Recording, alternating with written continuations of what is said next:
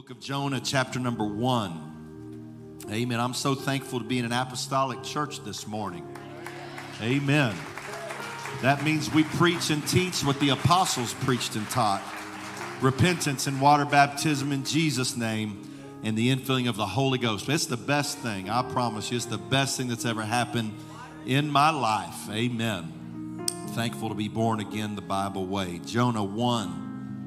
And 1 and 2, if you found it, say amen. Now the word of the Lord came unto Jonah, the son of Amittai, saying, Arise, go to Nineveh, that great city, and cry against it, for their wickedness is come up before me. Arise and go to Nineveh. Look at somebody and say, that great city, and cry against it, for the wickedness has come up before me. Man, I threw around several titles in my head for this message. And I'll be honest, I'm standing here feeling like I picked the worst one. But I want to preach for a while about a Jonah generation. If I could go back and rename it, I'd probably say, don't be a Jonah.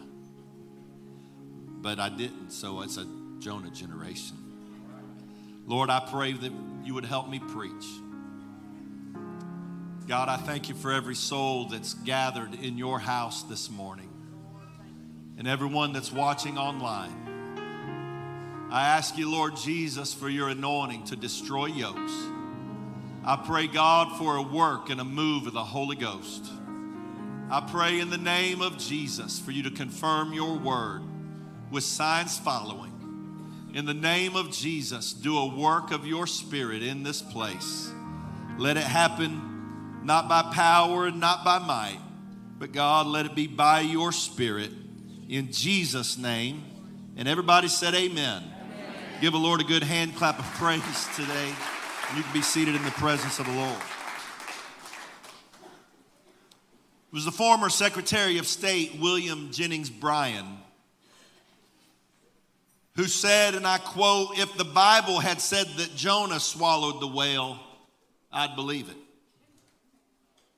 Tim Keller wrote that the Bible does not say that every difficulty is a result of sin, but it does teach that every sin will bring you into difficulty. And he added, all sin has a storm attached to it.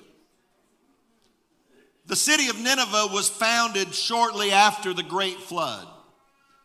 It's first mentioned in your Bible in Genesis chapter number 10 and verse 11, where the great-great-grandson of Noah founded the city. It rose to power about 900 BC. It became the capital of one of the great empires of history, known as the Assyrians. The Assyrians were known to be extremely brutal and cruel. One of their favorite pastimes was the skinning of their captives alive. The prophet Nahum described the people of the city of Nineveh as lions tearing and feeding on the nations. They were, by all historical accounts, a violent, brutal, lion-like city. And that city became the assignment for Jonah the prophet. One of the most notorious cities in all of history. Nineveh embodied the best and the worst of human life at its time. It was incredibly advanced technologically for its generation, and it also was incredibly wicked. It was known for its great wealth, but also known for the horrible debauchery of its population. Thomas Bolin said, quote, cities are morally ambivalent places that hold out the promise of excitement and the threat of danger. At once sites of corruption and sites of great human achievement. And so was the city of Nineveh. many achievements, but also much corruption. Nineveh was a massive city by ancient accounts, taking 3 days to walk across it. It also was known to be thoroughly evil. Their own king said that they had violence in their hands. God said that their evil had come up before him. Non-biblical sources referred to Nineveh as lawless and as a ruined city. Greek literary giants Herodotus and Aristotle, even they commented on the city's sinfulness. Thomas Lodge and Robert Greene wrote extensively of Nineveh's sinfulness, saying that her evil kings as well as demons and murderers lived there, and forced incest was rampant. David Anderson said that Nineveh, he called it a reign of violence and terror, torture and killing conquered peoples as they pridefully carried home parts of their enemies' leaders' bodies as souvenirs of war. He referred to Nineveh as the most cruel capital. He said also that Jonah feared the Assyrians and wanted nothing to do with them, and was delighted at the thought that God was going to destroy them in a mere 40 days. If you've been paying attention so far in this message, Nineveh has been described by historians and kings and prophets and philosophers and modern authors as violent, brutal, cruel, thoroughly evil, morally ambivalent, lawless, ruined, a criminal empire, sinful with demons, murderers, and incest. That's how the historians saw Nineveh. That's how the prophets saw Nineveh. That's how philosophers, authors, and their own king saw the city. But the Bible said in Jonah chapter number 1 and verse number 1 that the word of the Lord came to Jonah. When God began to speak, what everyone else said about the city didn't really matter. Last Sunday, I preached a message titled, How God Sees You. Amen. And it's what God sees that's most important. So we know how history sees Nineveh. But how did God see that wicked, evil, perverted city? What God said is what matters. Don't let other people define your life. It's not what others say about you. It's what God says about you that matters in the end. And so here's what God said to Jonah in chapter number 1 and verse number 2. Arise, go to Nineveh, that great city. God looked at Nineveh and he knew it was sinful, and he knew it was wicked, and he knew that it was full of all kinds of terrible things. But when God looked at the sinner, he didn't say, go and destroy the city. He said, go to that great city. Can I tell you that in all of our communities, there's a great city waiting to be born again. I know there's wickedness, and I know there's sinfulness, and I know that our communities are full of all kinds of sin. But where we see sin, God sees somebody that he wants to save. And when we see somebody that's a criminal or a problem to society, God sees a soul that he wants to be in heaven for eternity. And so God sees all of our cities as great cities. Somewhere in our community this morning, there's drunks who are sleeping off their night out from last night. There's meth addicts who haven't slept for days because that drug is coursing through their bodies. There's abusive husbands who went to bed last night full of rage. Adulterers hoping their spouses won't find out. Rebellious young people full of anger. Girls who let boys use them because their self-esteem is damaged. There are people who have committed crimes of violence. All of that are in our cities. Our cities contain all kinds of sin and all kinds of sinners, all kinds of wickedness. They are carnal, worldly, wicked, violent, lawless, mean, disrespectful, and broken people. In our cities are backsliders who hate the man of God and hate holiness preaching and hate the church. They think God's a fairy tale and that worship is foolish. These are the people that are in our cities. People who have hurt others. People who have been hurt by others. But the question is not how do I see them. I may see troublemakers, but God sees a future choir member. I may see people sowing discord, but God sees a future church member teaching Sunday school. We see enemies of the truth, but God sees future saints that he wants to fill with his power. It's not how I see my city, but how does God see my city? To God, it's a great city. God cares about sinners. God cares about broken people.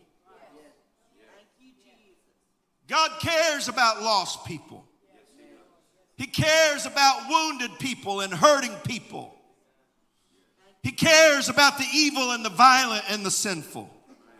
If God would look at Nineveh and see it as a great city, then we know that God looks down on all humanity with compassion. Amen. I'm trying to preach something into the heart of this church today. God would rather forgive people and save them than judge people and punish them. He would rather they be born again than they die lost. God is in the saving business, not the condemning business. Oh, I wish I had an amen.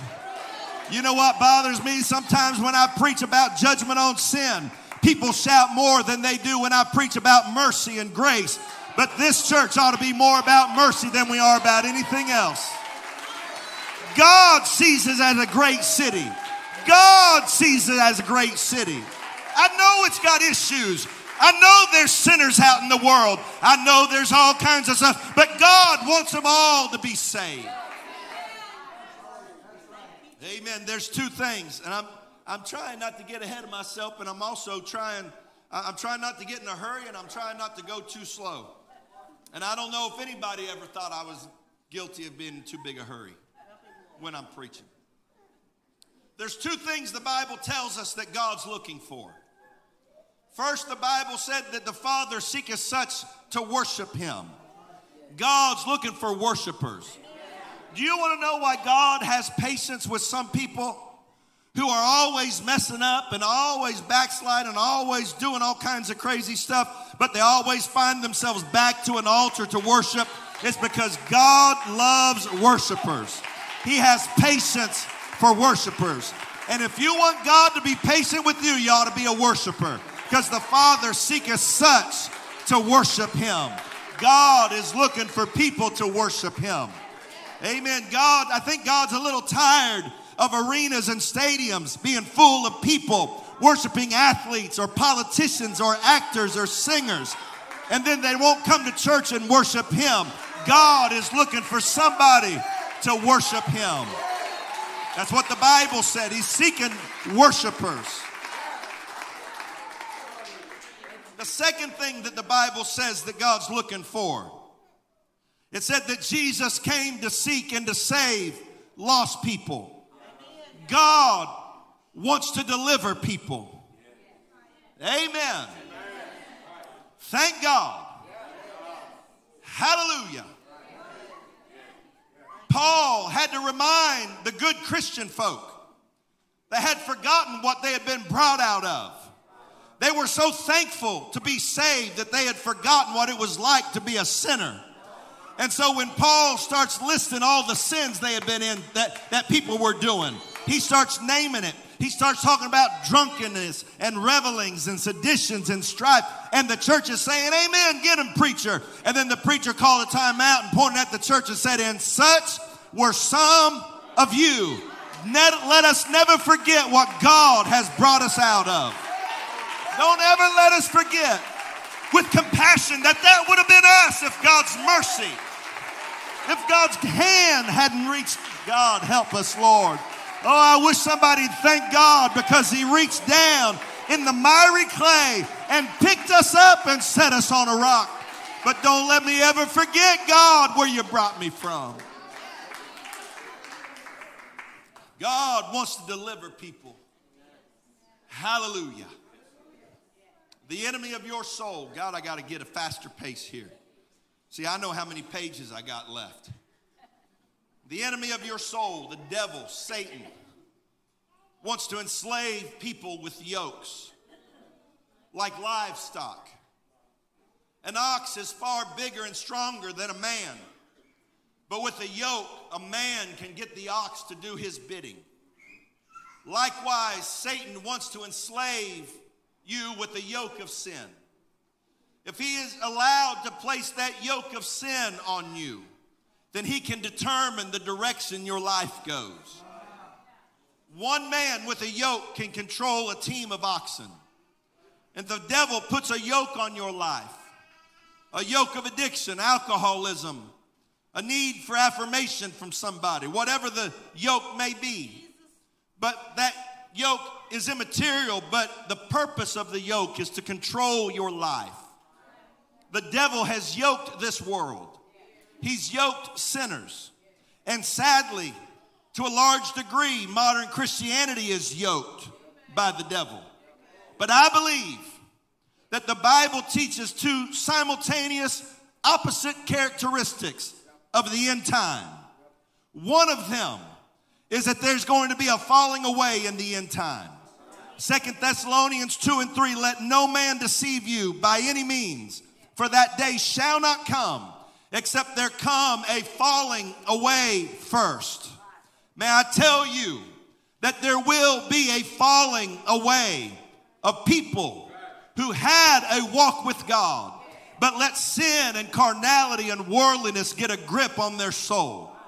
That had a walk with God, but let all kinds of things get a hold of their attention. And the Bible said there's going to come first a falling away. The Bible said, and the Bible tells us why there'll be a falling away. 2 Thessalonians 2 and 12, that they all might be damned who believed not the truth, but had pleasure in unrighteousness. They had pleasure in unrighteousness. They loved sin more than they loved being saved. They loved worldliness more than they loved serving God. They loved carnality more than they loved holiness. And the Bible said they received not a love of the truth. They had truth, but they didn't fall in love with truth. Their love for worldly things outweighed their love for the truth. And so the Bible doesn't only prophesy about that great falling away, but it also foretells of a great end time revival that's going to sweep across our world. Amen. Acts 2, 17 and 18. It shall come to pass in the last days. Everybody say the last days. In the last days, saith God. I don't want to get into a whole eschatology explanation tonight, but I'm going to tell you that if you can't look at this world and realize that we are in the last days of our time, then we don't know what the Bible teaches. But I'm telling you, the world is racing towards the end of time. And all that being as it may, I also understand. Somebody asked me the other day, they said, what do you think about all the stuff that's going on in the world? I said, the worse it gets for the world, the better it's going to get for the church. Because God's got to do something to stir people up. I don't want to see a lot of bad stuff happening in the world, but I got bad news for you, honey. The Bible said that in the last days it's going to wax worse and worse. People being deceived and deceiving. The end time's going to be a mess, but I've got a promise from heaven for you that in the last days, saith God, I will pour out my spirit on all flesh. Your sons and daughters shall prophesy. People say our young people in this world are going to hell. They talk about how much of a mess young people are. I got good news for the church that if you let the Holy Ghost move, your sons and daughters are going to prophesy. Amen. I know there's young people doing dope. I know there's young people sleeping around. I know there's young people doing all kinds of stuff. But I also know there's sons and daughters that are prophesying under the anointing of the Holy Ghost. A parent ought to raise their hand and say, God, I claim that promise for my sons and daughters.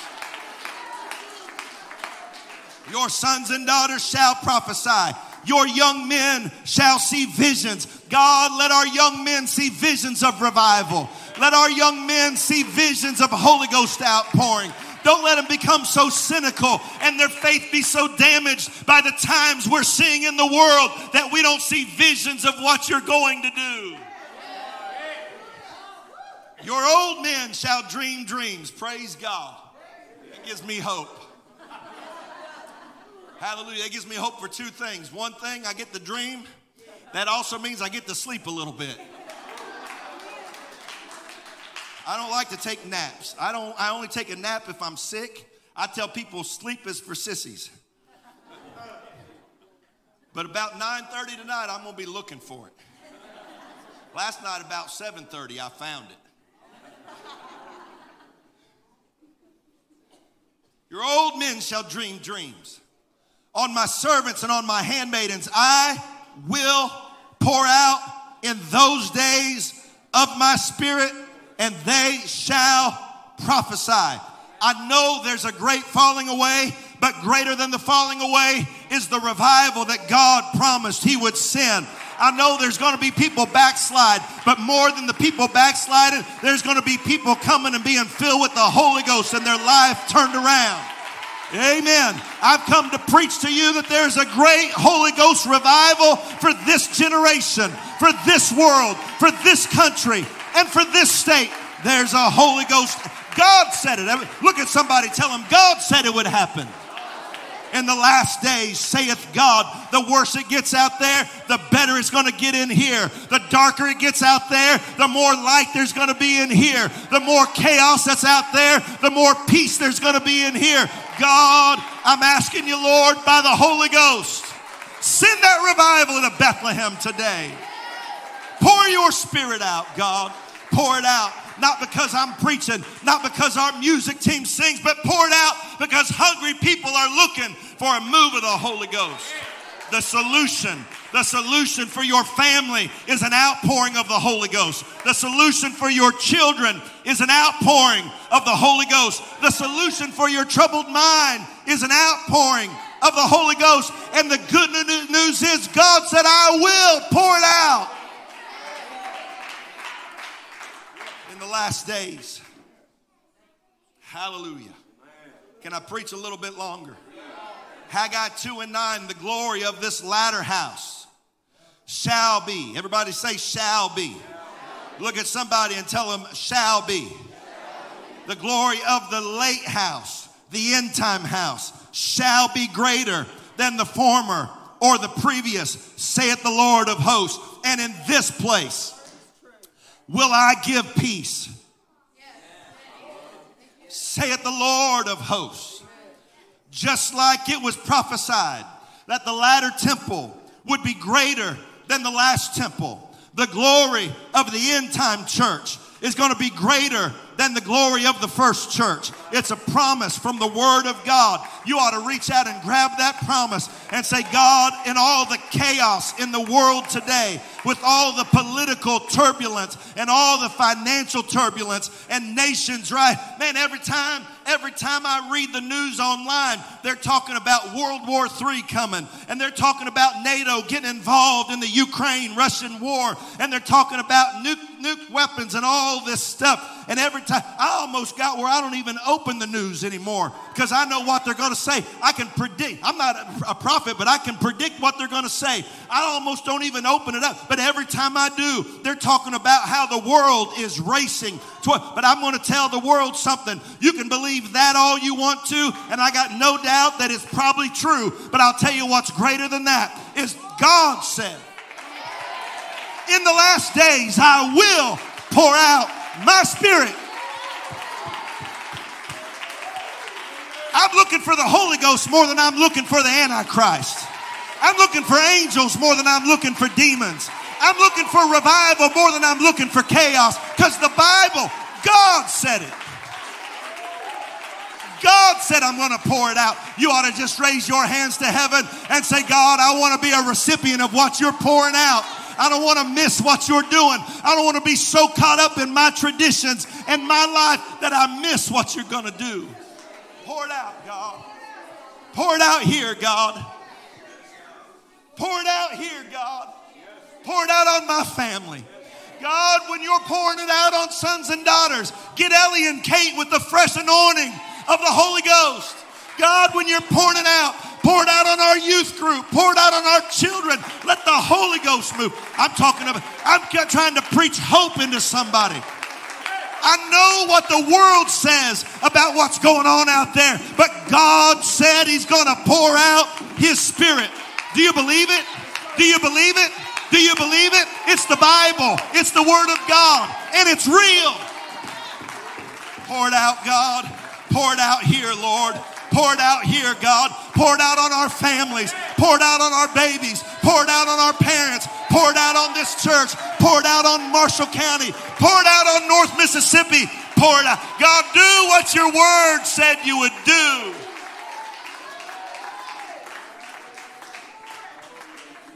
God, there will be a great end time stirring of the nations. If you wonder why the Lord has not returned yet, if you look at this wicked world, I've heard it said, if God doesn't come soon, he owes an apology to Sodom and Gomorrah. If you wonder why the Lord has not returned yet, if you look at this wicked world and believe it's too late for revival, go with me to the book of James, chapter number 5, verses 7 and 8. Be patient, therefore, brethren. He's talking to the church. When he says brethren, he's talking to saved people. Be patient, therefore, brethren, unto the coming of the Lord. Don't lose hope. Don't lose faith. And don't lose faithfulness. Just keep on serving God until the coming of the Lord, church. Don't quit worshiping. Don't quit praying. Don't quit living right. Don't quit being involved. Be patient, therefore, brethren, unto the coming of the Lord. Behold, the husbandman waiteth for the precious fruit of the earth, and has long patience for it until he receive the early and the latter rain. That sentence, that long sentence I just read, said the husbandman, or the one that's tending the field, is waiting for the harvest, the precious fruit of the earth. And what he's waiting for is until he receive the early and the latter rain. What did Joel prophesy? In the last days, that's called the latter rain. He'll pour out the former and the latter rain. He said what God is waiting for is the harvest of the earth that's going to come with an end time latter rain outpouring of the Spirit. He said God's waiting on souls. God's waiting on the harvest. That's why he hasn't come back yet. Because there's still people in that great city that need to be baptized in Jesus' name and filled with the Holy Ghost. There's still people all over Marshall County and Benton County and Union County and Lafayette County and DeSoto County and all over Mississippi that still need the baptism of the Holy Ghost. If you want the Lord to come back sooner, go win a soul and bring them in. He's waiting on the harvest. So he said, I do have to go faster. Be ye also patient. You know what I'd like somebody to do? I'd like for somebody to go and track how long I preach on men's breakfast days. Because I got a feeling that I preach shorter when I'm hungrier.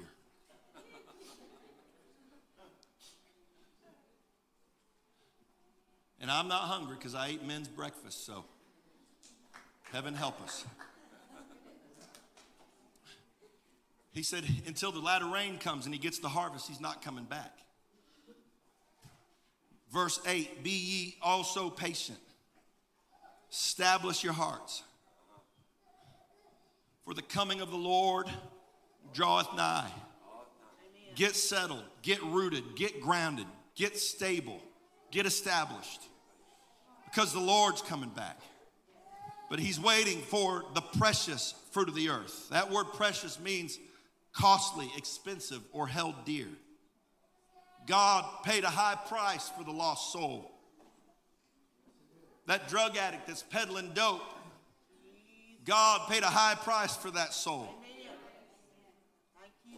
That alcoholic that had a fist fight out in the parking lot of a bar last night, causing all kinds of trouble, spent the night in the lockup somewhere.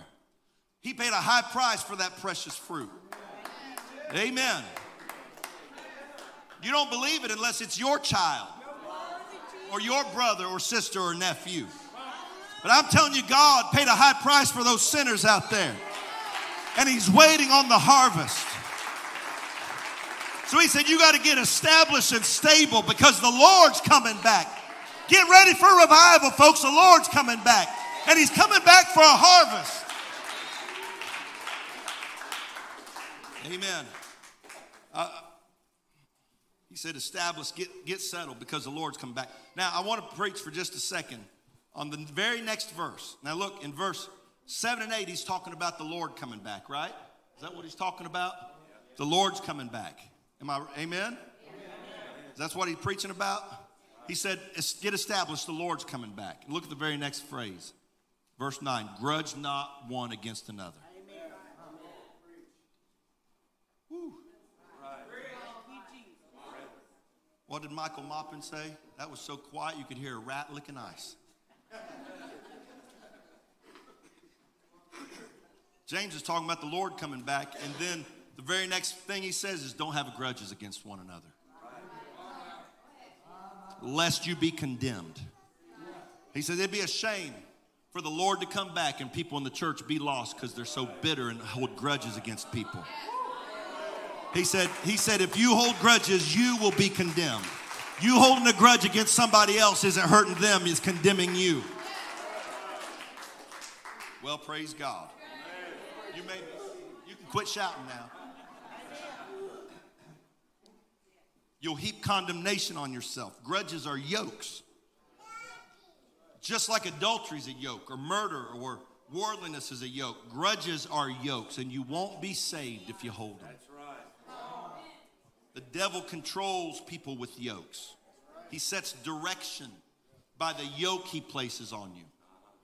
If you have lust in your heart, that lust it'll be a yoke, and it'll set your direction one way. Whatever your yoke is, it sets your direction. And Jesus said, my yoke is easy and my burden is light. There's a great end time move of the Spirit. Isaiah 10:27, it shall come to pass in that day that his burden shall be taken away from off thy shoulder and his yoke from off thy neck. And the yoke shall be destroyed because of the anointing. God, send your anointing into people's lives and break yokes of sin. God, send your anointing and break yokes of addiction. God, send your anointing and break yokes of false religion and false doctrine and false gods. Lord, break yokes off of people all over this world and all over this area. God, destroy yokes off of people. He said, I'm going to break the yoke by the anointing. I'm going to destroy it. John 8:36, if the Son therefore shall make you free. Can anybody finish that verse? You shall be free. God wants you to be free indeed. Jonah told the great city that God's judgment was imminent, and they believed him and repented. May I tell you that this world is in for a time of great sorrow. What we've seen over the last 3 or 4 years is just the beginning. Mankind has chosen wickedness. Man has chosen perversion and sin. Judgment is coming to the world. But know this, that God sees the great city and is sending his people to preach repentance and revival. I've been stirred by seeing the reports of young people gathering for prayer and worship and seeking God on college campuses all over our nation. I've been reading Facebook, but I try not to. It makes me mad. You can have smart people say some of the dumbest stuff.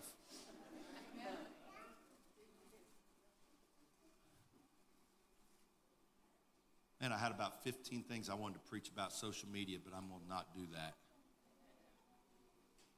But if you want my opinion on these college campus revivals,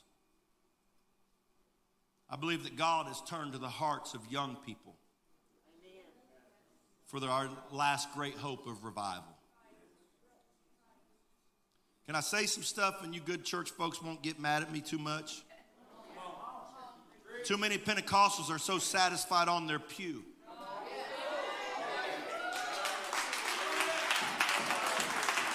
They don't want to win souls. They don't want to pray. They don't want to worship. I know not everybody, but I travel this nation preaching all over this country, and I can tell you that churches all over America that claim to have the truth are too bound by self-absorption to get out of their box and really have a move of God. Too many apostolics are bound by worldliness and are too busy to be involved, too busy to teach Sunday school, too busy to be in the choir, too busy to be bothered, so bound by grudges and offenses and bitterness. They know they should do more. They know they should give more. They know they should pray more. They know they should worship more. But instead, we board our ships like Jonah did. We board at Joppa and we go to Tarshish the opposite direction. We run from what we know that God is calling us to do. Can I preach to you today? How many of you really know that God's calling you to do more than what you've been doing? But we run to Tarshish. We run. When we know what God's trying to get us to do, we fill our time with everything else. We board our ships and we pay the fare. And we go the opposite direction of what we know God's calling us to do. We show up on Sunday morning and sit in our pews and act like we've done God a favor by giving him our presence instead of him giving us his. And so God has turned to Nineveh, people who don't have the truth, people who don't have the Holy Ghost, people who don't have baptism in Jesus' name, and people who don't have a revelation of holiness. But they're seeking him, and they're calling on him, and they're worshiping him. And so God has turned his eyes towards Nineveh, that great city. Whew, man, I feel something in the Holy Ghost right now. When Nineveh heard the call of God to repent, they got serious. They started praying and repenting. They fasted. They made their kids fast. They even made their animals fast. Read the Bible. They wouldn't even let their cows eat because they were so hungry for God to turn the judgment. They put sackcloth on. So every time they would move, that scratchy garment would remind them that we need God. And if God don't move, everywhere they moved, that sackcloth reminded them how desperate they were for God. They held prayer meetings all over Nineveh to find God. And here's what Jonah, the last verse of Jonah chapter 3 said, verse 10, and God saw their works, that they turned from their evil way, and God repented of the evil that he said he would do unto them, and he did it not. God sent revival to Nineveh. God sent revival to that great city that was full of all that sin and full of all that mess and full of all that stuff. But God loved them and went to them and they repented. God sent it to our world, sent it to North Mississippi. God saw their repentance and spared them. That was the last verse of chapter 3. But look at the very first verse of the chapter 4, the next verse. But it displeased Jonah exceedingly, and he was very angry. Jonah was displeased because God spared Nineveh. The word displeased in the original Hebrew meant to be sad to the point of trembling and quivering. Can you imagine him sitting on the hill hoping to see fire come down and consume all those people? The judgment and wrath of God. And when God didn't send judgment, but God sent mercy, he was so mad he was shaking.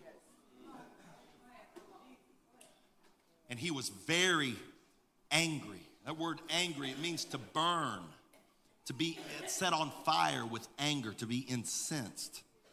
Jonah is furious that sinners were repenting and God was moving.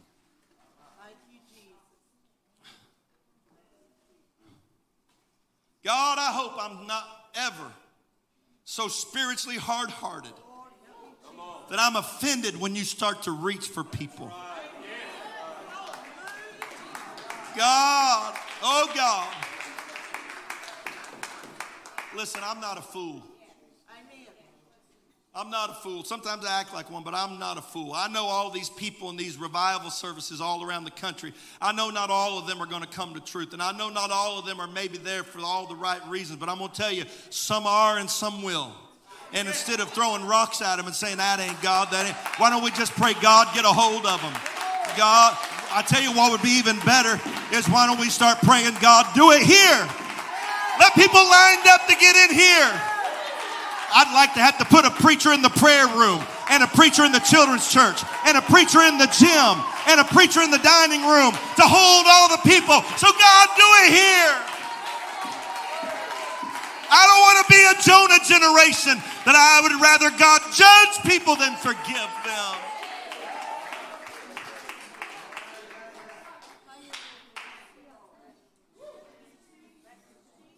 I've spent my whole life, I started preaching. I really seriously started preaching at 17. I preached a time or two before that. But at 17, I really started. I started traveling and preaching revivals at 18. At 19, I was a full-time evangelist. Preached here July of 1991, just before my 20th birthday. I've spent my whole life preaching and praying for revival. And wouldn't it be pitiful if I've invested my entire life into preaching and praying for something and then criticize somebody for wanting it too? Stir people up. Stir people up. God, stir people in Bethlehem Church. Stir people at First Baptist in Potts Camp. Stir people at Salem, God. Stir people up and down these roads, in our cities, in our schools, in our villages, in our factories, in our workplaces. God, stir this nation. Send revival, God. Send revival. I don't want to be a Jonah generation that sits here and waits for the fire to fall. God, forgive me if I sit in a church and I say, God, get the drug addict, get the alcoholic, get the adulterer, get the fornicator. Let fire fall on them. But I can't find my way to an altar and pray, God, save them. God sees it as a great city. Let me tell you, I look at this nation and I see all kinds of problems with it. Murdering babies in the womb. Violence committed. Every kind of perversion is glorified. And if you don't agree with their lifestyle, they call you a bigot. All kinds of sin and dope and alcoholism and everything else that's going on in this world. I know America is one of the most wicked places. America burps out more pornography in one day than all the generations before used to. I'm telling you, this nation is a wicked nation, but I'm not asking God, destroy the wicked. I'm saying, God, if you'll save them, they'll quit doing it. God, if you'll move in their homes, if you'll move in their lives, God, if you'll stir their heart, God, if you'll find them, go to that meth house and find them right now, God. God, touch that alcoholic that's in bed with a hangover.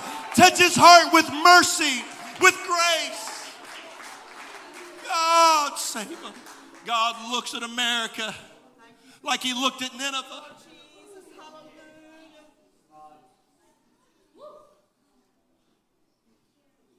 stand with me. I preached too long. Some of you, that's the first amen you could say. Thank you, Jesus. Thank you. Why might God be turning to these young people? Because they're not as steeped in their traditions and dead denominationalism as their parents and grandparents. They're tired of dead church. They're tired of dead church services. They're tired of worship services that have no pulse and no move of the Spirit.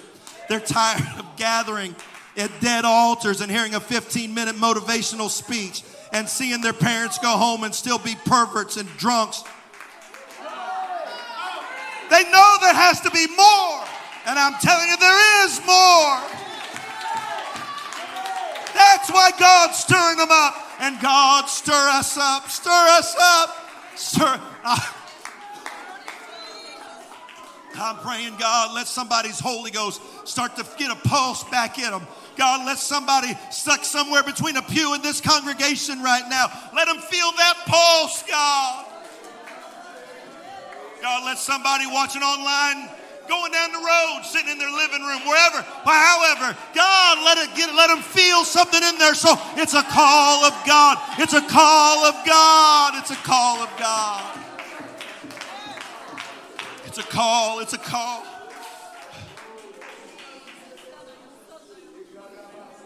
Oh, come on, somebody ought to pray. I'm trying my best. I'm trying my best to pull something out of this congregation. You know what I want to pull out of you more than anything else? I want to pull mercy and compassion and grace.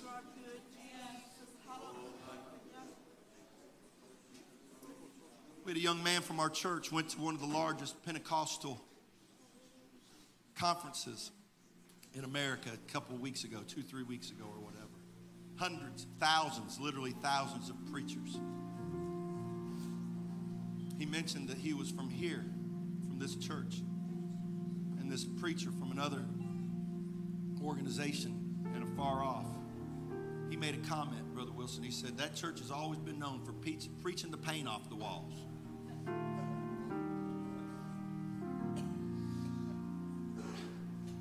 He was talking about me and you and your dad. Bragging on us. I don't even know who he was. And I'm flattered.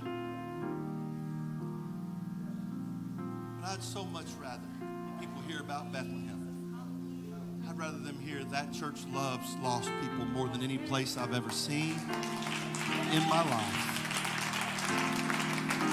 How would they would say that's the most merciful, compassionate group of people that there's ever been. That church, if I ever need an answer to prayer, I'm going to call those people because that's what I really want them to say about us.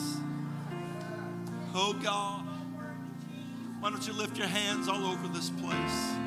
Why don't you let an anointing for prayer move in this place? If there's anybody here that's got anything to get right with God, you're in the right place. The presence of the Lord is here. Need the baptism of the Holy Ghost, you've come to the right place. It falls every time we come together. Thank God. If you need baptized in Jesus' name, the only name under heaven given among men whereby we must be saved, we can baptize you in Jesus' name, just like the Bible says.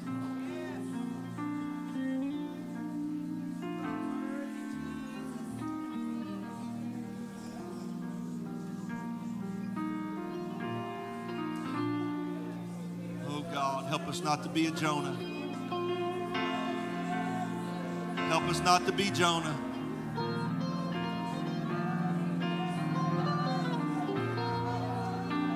Next time somebody drives by and their music's blaring all kinds of curse words and rattling your windows on your car, don't say, I wish those young people. Say, God, save them.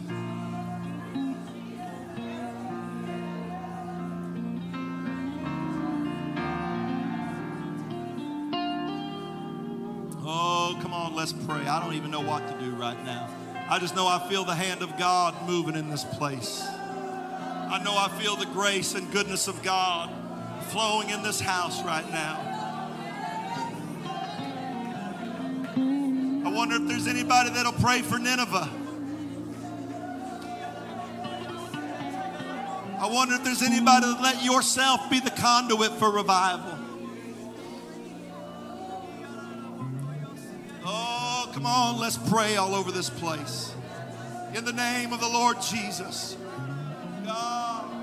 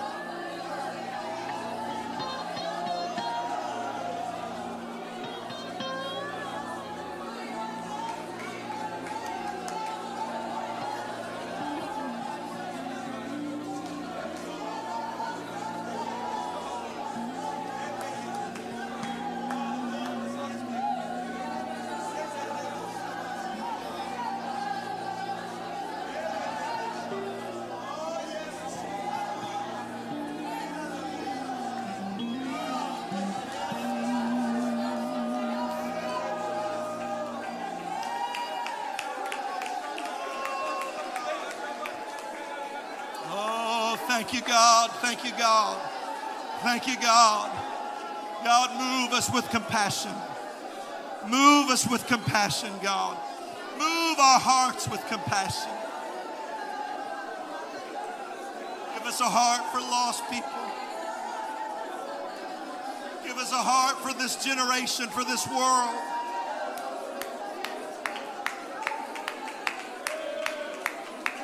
Give us a heart to pray for our nation, to pray for our world, to pray for our cities. Help us to see them like you do, God.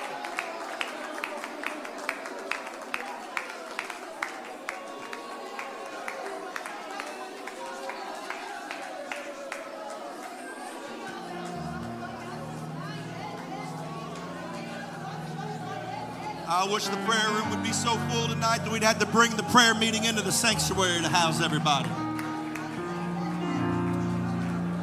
Oh, that's right. Lord, pour your spirit on our sister this morning. In the name of Jesus, let fire from heaven, let the Holy Ghost be poured out. In Jesus' name.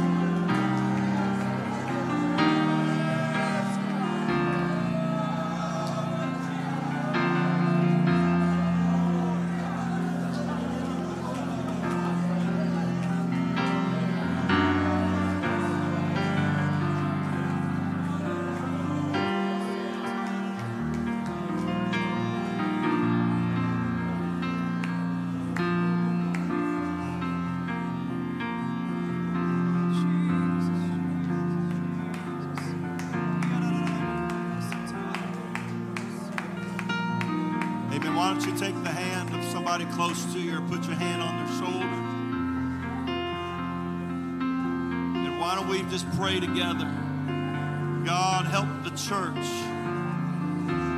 to be the answer for this generation, not the hindrance. Help us, God, to be seized with compassion and mercy, forgiveness.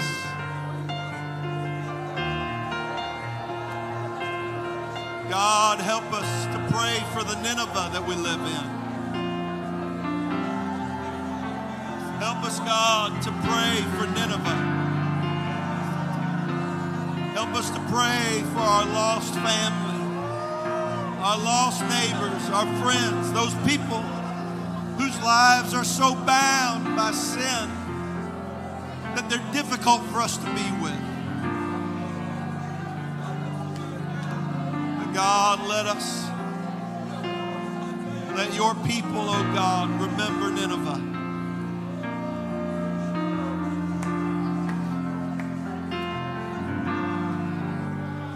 Help us not to be a Jonah that just preaches but then hopes for judgment.